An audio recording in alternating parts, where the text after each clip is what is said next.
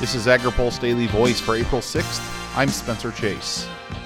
Ethanol groups are issuing formal responses to reports of hardship waivers being granted that would exempt small refineries from the requirements of the Renewable Fuel Standard. This week, Growth Energy and the Renewable Fuels Association have both taken steps to respond to the news. Growth Energy on Wednesday sent a letter to EPA demanding the agency stop issuing the waivers. Emily Score is the group's CEO. She says the increased use of hardship waivers is damaging to the RFS. What is happening is the EPA is absolutely undermining the RFS, and Mr. Pruitt is contradicting his pledge to Congress to uphold the law and administer it consistent with congressional intent. She says it's difficult to know just how frequently these waivers have been issued. This is all happening under the darkness of night.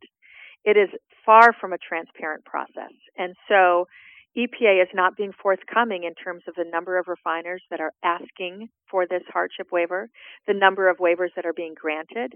And we're just hearing about this third hand as the media is able to get a hold of this information. On that note, the Renewable Fuels Association on Thursday submitted a Freedom of Information Act request to the EPA and the Department of Energy looking for more information about the waivers. RFA President and CEO Bob Dineen says the industry needs more information. We want to know how many and how many gallons are impacted by these small refinery exemptions, and more importantly, what these companies had to demonstrate in order to claim a unique hardship under this program.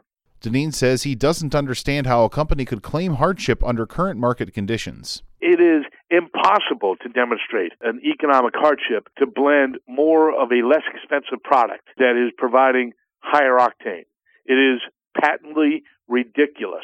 And for EPA to be holding this fire sale on small refinery waivers is unacceptable. Last year, a court ruled that the EPA had to be less restrictive in deciding how to issue the hardship waivers. Reporting for AgriPulse, I'm Spencer Chase.